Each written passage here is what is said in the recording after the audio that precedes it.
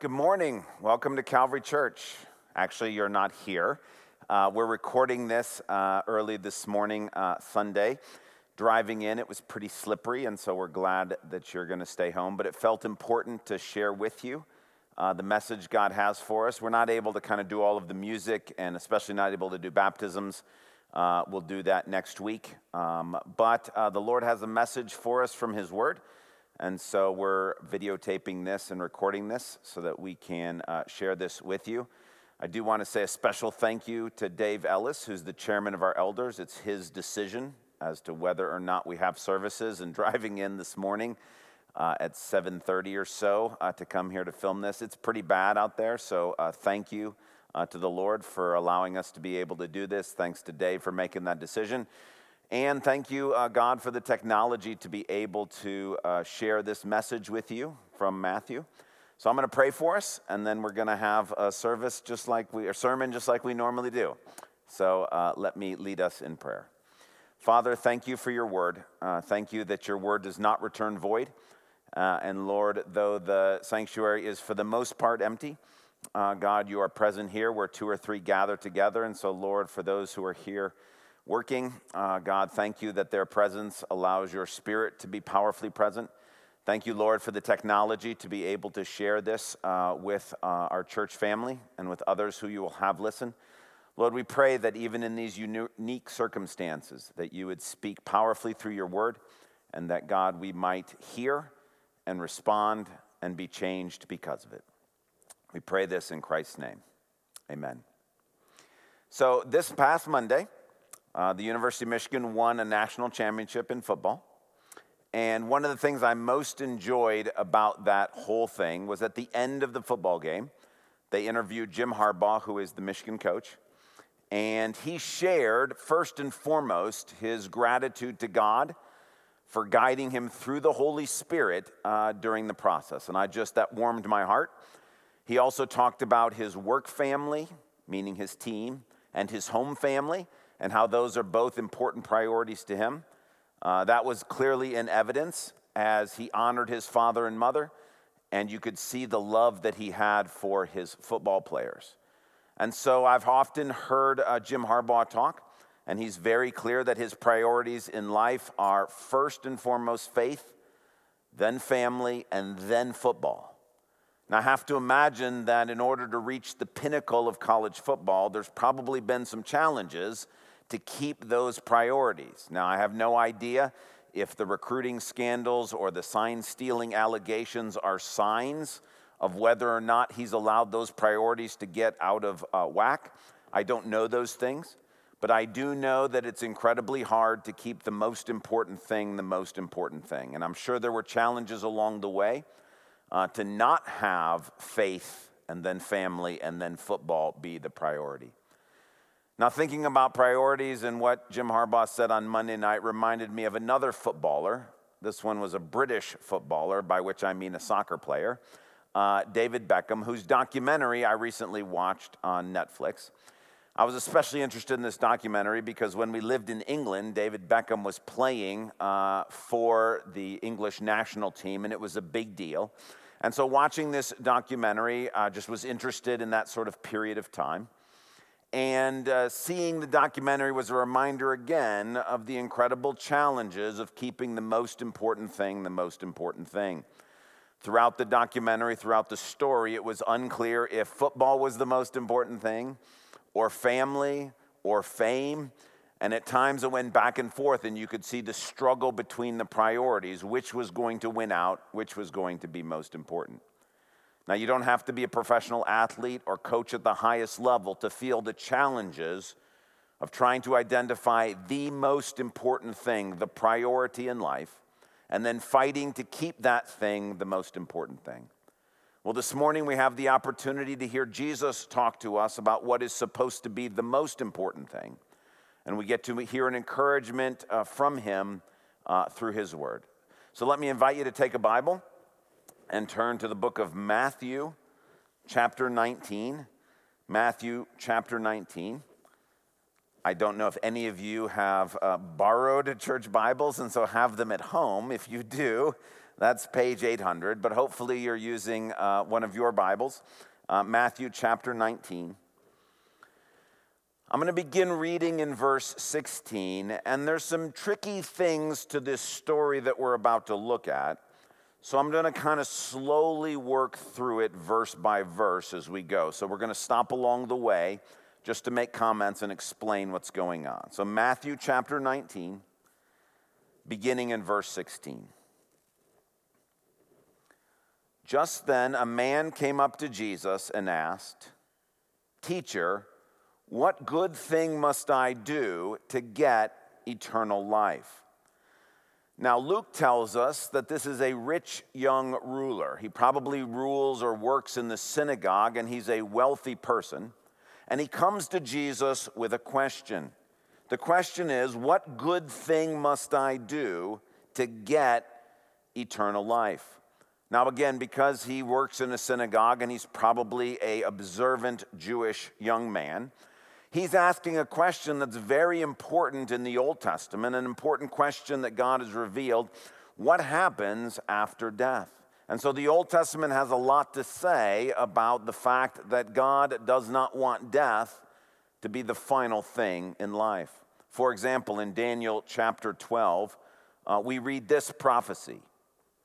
"Multitudes who sleep in the dust of the earth will awake, some to everlasting life, others to shame and everlasting contempt. Those who are wise will shine like the brightness of the heavens, and those who lead many to righteousness like the stars forever and ever." So Daniel is talking about the fact that at the end there will be resurrection in two groups. Some will rise to everlasting life, others to shame and everlasting contempt. Well, this young man wants to know, well, how can I be part of the group that rises to everlasting life? That's the question that he's asking. He doesn't want everlasting contempt. He doesn't want everlasting shame. He wants to experience the blessings of the kingdom of God forever and ever. He wants everlasting life. Verse 17. Jesus says, "Why do you ask me about what is good?" Jesus replied, "There is only one who is good. If you want to enter life, keep the commandments." Now, this is one of the reasons why we're going through this passage slowly, is because Jesus is doing something very subtle here.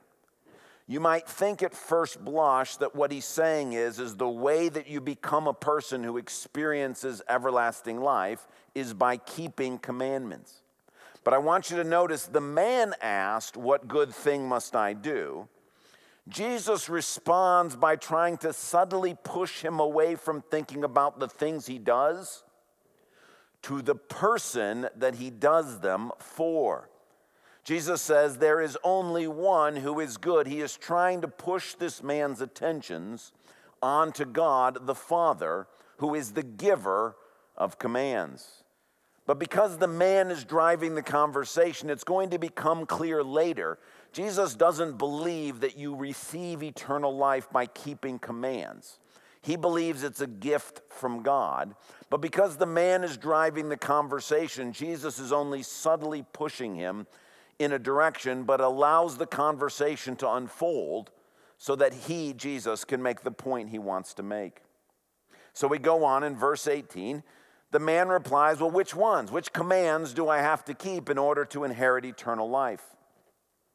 Jesus replied, "You shall not murder, you shall not commit adultery, you shall not steal, you shall not give false testimony, honor your father and mother, and love your neighbors as yourselves."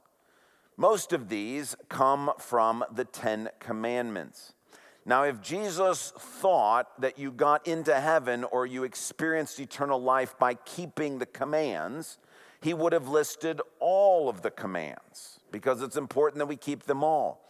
But Jesus doesn't think you get to heaven by keeping commands, but he's following this conversation the way it's going because he wants to make an important point. And so Jesus lists some of the 10 Commandments. Now again, this is a rich young ruler from the synagogue, but even today, the Ten Commandments are some of the most well-known verses in the Bible. They're very familiar to people, and they come in very specific order. Let me show you a quick graphic just to remind ourselves about the Ten Commandments. The Ten Commandments fall naturally into two groups. The first four commandments are really focused on loving God. The last 6 commandments are focused on loving others. The reason they come in this order is that in order to love God, we demonstrate our love for God by loving others. And in order to love others, we have to first start with our love for God. So the first 4 commandments are about loving God. The last 6 commandments are about loving others. In verse 18, Jesus is referring only to commands from the second half. He says, you shall not murder, you shall not commit adultery, you shall not steal, you shall not give false testimony, honor your father and mother, and love your neighbor as yourself. Now, interestingly, everybody knows the order of the 10 Commandments today and back then. And everybody would notice, this rich young ruler would notice, that Jesus has changed the order. So here on the screen we have the order that Jesus lists them in. He goes 6, 7, 8, 9, 5, and then he adds the love your neighbor as yourself. So you'll notice a couple of things. Number 1, he's moved 5 from the beginning to the end, honor your father and mother. He's dropped the 10th commandment, which is about greed and coveting. And he's added, love your neighbor as yourself, which is sort of the summary command for the second half of the 10 Commandments. All 3 of these changes are meant to show this man that something's wrong in his heart in relation to how he loves God, how he loves his parents, and especially with regard to his love for money. You see, the 10 Commandments were never designed to enable us to sort of obey fully. No one can do that. Those 10 Commandments are part of a larger Mosaic law in the Old Testament, 613 commands. And those are designed to show us that we're not actually able to obey God. That these commandments were not designed in such a way to get us to say, okay, look, I've done everything I need to do. They're designed to show us that no one in history outside of Jesus has ever kept all of the commands in the 10 Commandments or in the Bible in the spirit in which they were written perfectly. Jesus is trying to get this man to recognize that, but the man doesn't. Verse 20, all these I have kept, the young man said. What do I still lack? I think the man is thinking to himself, well, I haven't murdered anybody. I'm not stealing currently. I'm not currently telling any lies. And so he thinks, I'm good. Now, if it was you and I, what we probably would do, or at least what I would do, is we want to bring in more commands. Oh, yeah, well, what about the Sabbath laws? Have you kept all of those? What about the food laws? Have you never broken a food law? Jesus goes the opposite direction, and instead of adding more laws, he simplifies things in a very straightforward and clear manner. Verse 21, Jesus answered, if you want to be perfect, meaning if you want to be complete, if you want to be mature, if you want to be assured of eternal life, sell your possessions and give to the poor, and you will have treasure in heaven. Then come follow me. Now, Jesus doesn't believe that all of us need to sell our possessions in order to have eternal life, but for this particular person, there's something going on in his heart in relation to his love of money. So Jesus says, look, let me just make this very simple for you. You're not getting the point that you're not actively keeping all of these commandments. You've missed the do not covet commandment. You're not understanding all of that. So Jesus just says, let me make this very simple for you. Go and sell all your possessions.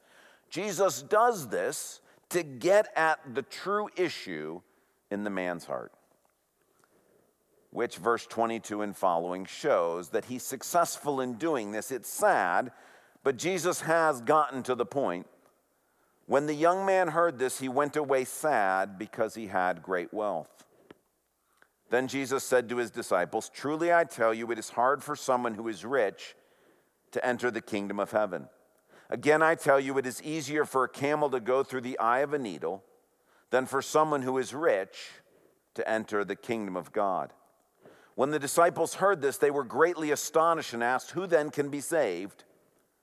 Jesus looked at them and said, "With man this is impossible, but with God all things are possible." This is Jesus' point, is that no one gets eternal life by keeping the commandments.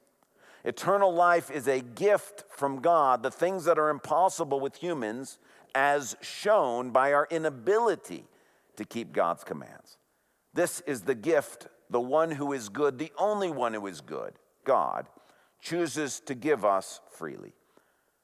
But the point is, for this man, he needed to love God more than money in order to receive eternal life. And so Jesus has suddenly taken him through this whole ordeal to get him to realize that money has a grip on his heart.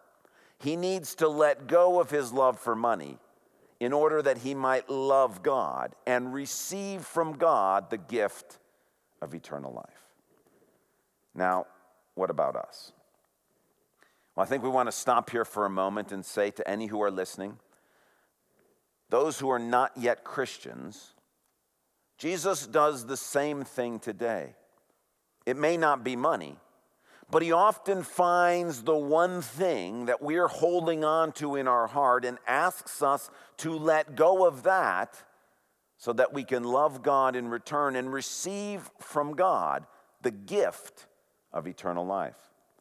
For example, maybe you're a person who wants to inherit eternal life. Maybe you're a person who's like, listen, between the choice of everlasting contempt and everlasting life, I would like everlasting life. Could you imagine? Everlasting shame and contempt. Daniel says some will be raised to that, but some will be raised to everlasting life. If you're a person who says, I would like everlasting life, but your problem with Christianity is that your family disapproves of Jesus and wants you to have nothing to do with Christianity. The point is that for you, it's not money, it's family. And Jesus wants you to realize, look, you're going to have to let go of your family's opinions of you if you're going to embrace God. And so often Jesus is asking us to let go of something, and maybe for you today it's family. Or maybe for you today it's your intellectual curiosity. Just like this man was rich in money, you might be rich in intellectual ability. Maybe as you think about Christianity and you think, yes, I would like to inherit eternal life, but I've got lots of questions. I got questions about the historicity of events. I got questions about why there's so much sanctioned killing in the Old Testament. I've got questions about why it seems like things in life appear to have randomly evolved instead of being created. Maybe you have lots of good intellectual questions, and God has given you a mind to think. But maybe he's asking you to let go of all of those intellectual questions. It's not that there aren't answers to all of those things. It's just that God wants you to love him more than you love your own intellectual curiosity. And even if we were to give you answers to all those questions, there would be some question that the answer would not satisfy you. And Jesus is asking you, will you love me more than you love your own intellectual curiosity? Or maybe you're a person who is very interested in receiving eternal life. You want to experience the blessings of the kingdom of God forever and ever, not interrupted by death. But maybe you struggle with the sexual mores that God presents. Maybe you think to yourself, but I can't accept the fact that God says that sex is reserved for monogamous, heterosexual marriage. Again, for each of us, there is that thing that we are often prioritizing over God. And God says, look, if you're going to receive from me the gift of eternal life, you have to love me more than you love your family, your intellectual curiosity, your commitment to whatever views of your body or those sorts of things. It can be sports, it can be success, it could be business. God must be our number one priority. And when he is, we receive from him the gift of eternal life. Now, for those who are Christians, you might be thinking, well, what about, is there any message for us in this? I've made the decision to follow Jesus. What does God have to say to me today? Well, thank you for asking. Keep going in our passage. Verse 27, Peter answered him, "We have left everything to follow you. What then will there be for us?" Jesus said to them, "Truly I tell you, at the renewal of all things, when the Son of Man sits on his glorious throne, you who have followed me will also sit on 12 thrones, judging the 12 tribes of Israel. And everyone who has left houses or brothers or sisters or father or mother or wife or children or fields for my sake will receive 100 times as much and will inherit eternal life. But many who are first will be last, and many who are last will be first." Jesus is not here talking about how do you enter into the kingdom of God. He's not talking here about how you get eternal life. He's talking about how do you thrive in eternal life? How do you thrive in the kingdom of God? How do you experience the blessings of the kingdom of God now and into eternity? And it turns out it's the exact same thing as how you enter into the kingdom of God, which is God must be the first priority. And so the message for those who are already Christians is that like this rich young ruler, there is probably something that right now Jesus is asking us to let go of so that we might love him more fully and more deeply. Peter didn't sell all of his possessions, but Peter was asked to leave family and friends and work behind to come and follow Jesus. So the question for us today is, what is that thing that right now Jesus might be asking you to let go of? Not because you have to let go of in order to earn your way to heaven, but because Jesus is asking you to show that you love him more than that thing. And it's going to be different for everyone. This morning, maybe for some of us, it's money. Maybe like this rich young ruler, we're holding on to a high-paying job, or we're holding on to a retirement account, or we're holding on to something, and Jesus this morning is asking us, let that go. Not because everybody has to do it, but because he's asking us to do that. Maybe he's asking you this morning, are you willing to love me more than your bank account? And maybe he asks us to give a large amount of money, an uncomfortable amount of money. Maybe he asks us to quit a high-paying job. Maybe he asks us to trust him financially. All of this is designed to show us and him that he's the priority in our life, not money. Maybe for you this morning, it's people. Maybe God wants to know that he's a priority rather than people. Maybe he's asking you to send your kids to a school you don't feel comfortable sending them to. Maybe he's asking you to take a break from your family of origin and spend less time trying to please them and more time engaging with God. Jesus wants to know that he is the priority over family and other things. Maybe it's technology. Maybe this morning Jesus wants you to let go of that phone. He wants you to just put it away and not have anything to do with it for a season. Why? Is it because phones are evil? No. But because they can take the place of having a priority in our heart, and Jesus must be the first priority. Maybe it's a fear of failure. Maybe there's some assignment that Jesus is giving to you today. And he wants you to do this despite the fact that you're terrified of doing it. This is your opportunity to be able to show Jesus that you love him more than you fear failure. Maybe it's your reputation. And Jesus is asking you, will you give up your reputation to show your love for me? This is what he does. Sometimes we think to ourselves, well, I'm good. Like, I go to church, I tithe, I read my Bible, I pray. We're like the rich young ruler, and we think, I'm doing a good job. Often Jesus will bring something into our lives like he does for this rich young ruler to show that in our heart there is something that has a stronghold, whether it be money, the affections of others, fear of failure, technology, whatever it may be. Jesus often asks for that thing to get at the fact that he must have first place in our lives. Now, maybe you ask the question, do I just have to constantly be proving my love to Jesus? You know, it's interesting the way this story ends. Peter says, look, I've done that. I did what you asked. I gave up the one thing that meant so much to me. And Jesus responds to him, everyone who has left houses or brothers or sisters or father or mother or wife or children or fields for my sake will receive 100 times as much in this life and inherit eternal life. Think about what happened with this rich young ruler. What did he get? Maybe another 30 years of life after this? We don't know how old he was. We'll just assume another 30 years of life. And guess what? He didn't have to give up any of his money. He kept his money. He probably went on some nice trips. He probably ate good meals. And he probably died a wealthy man.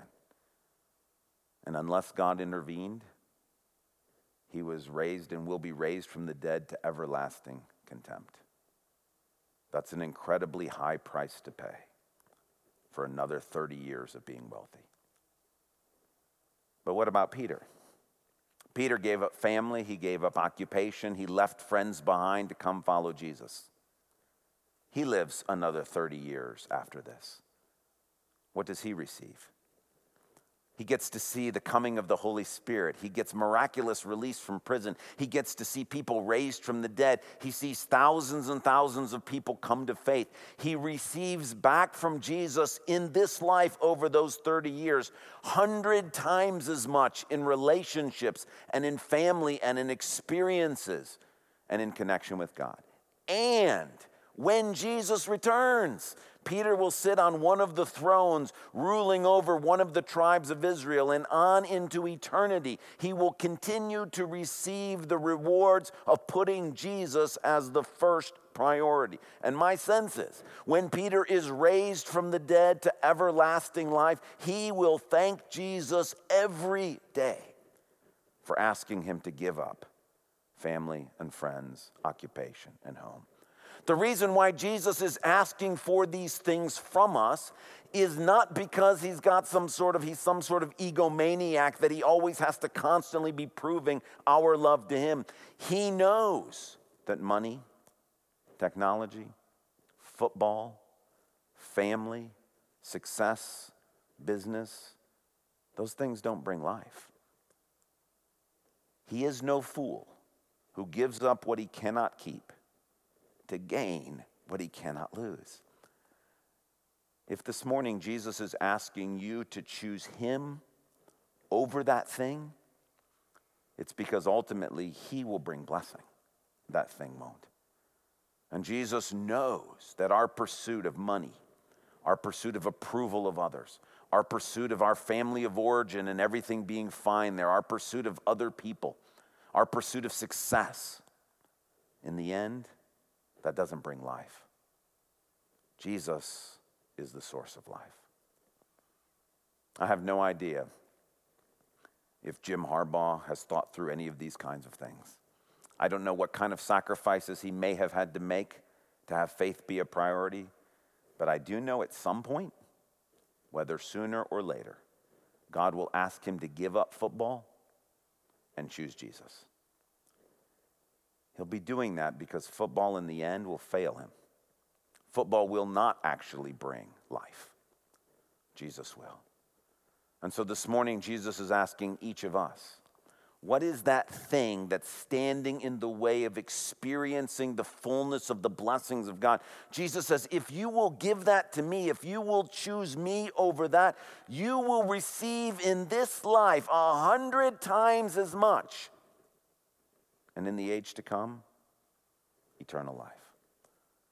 And so the question I leave you with this morning, For those who are not yet Christians, what is that thing that you're holding on to that is keeping you from embracing Jesus?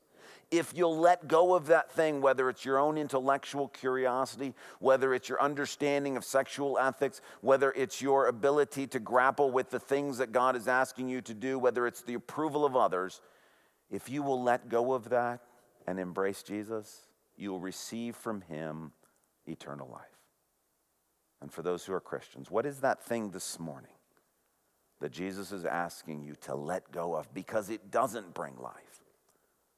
To embrace him instead, so that you might receive 100 times as much, and in the age to come, eternal life.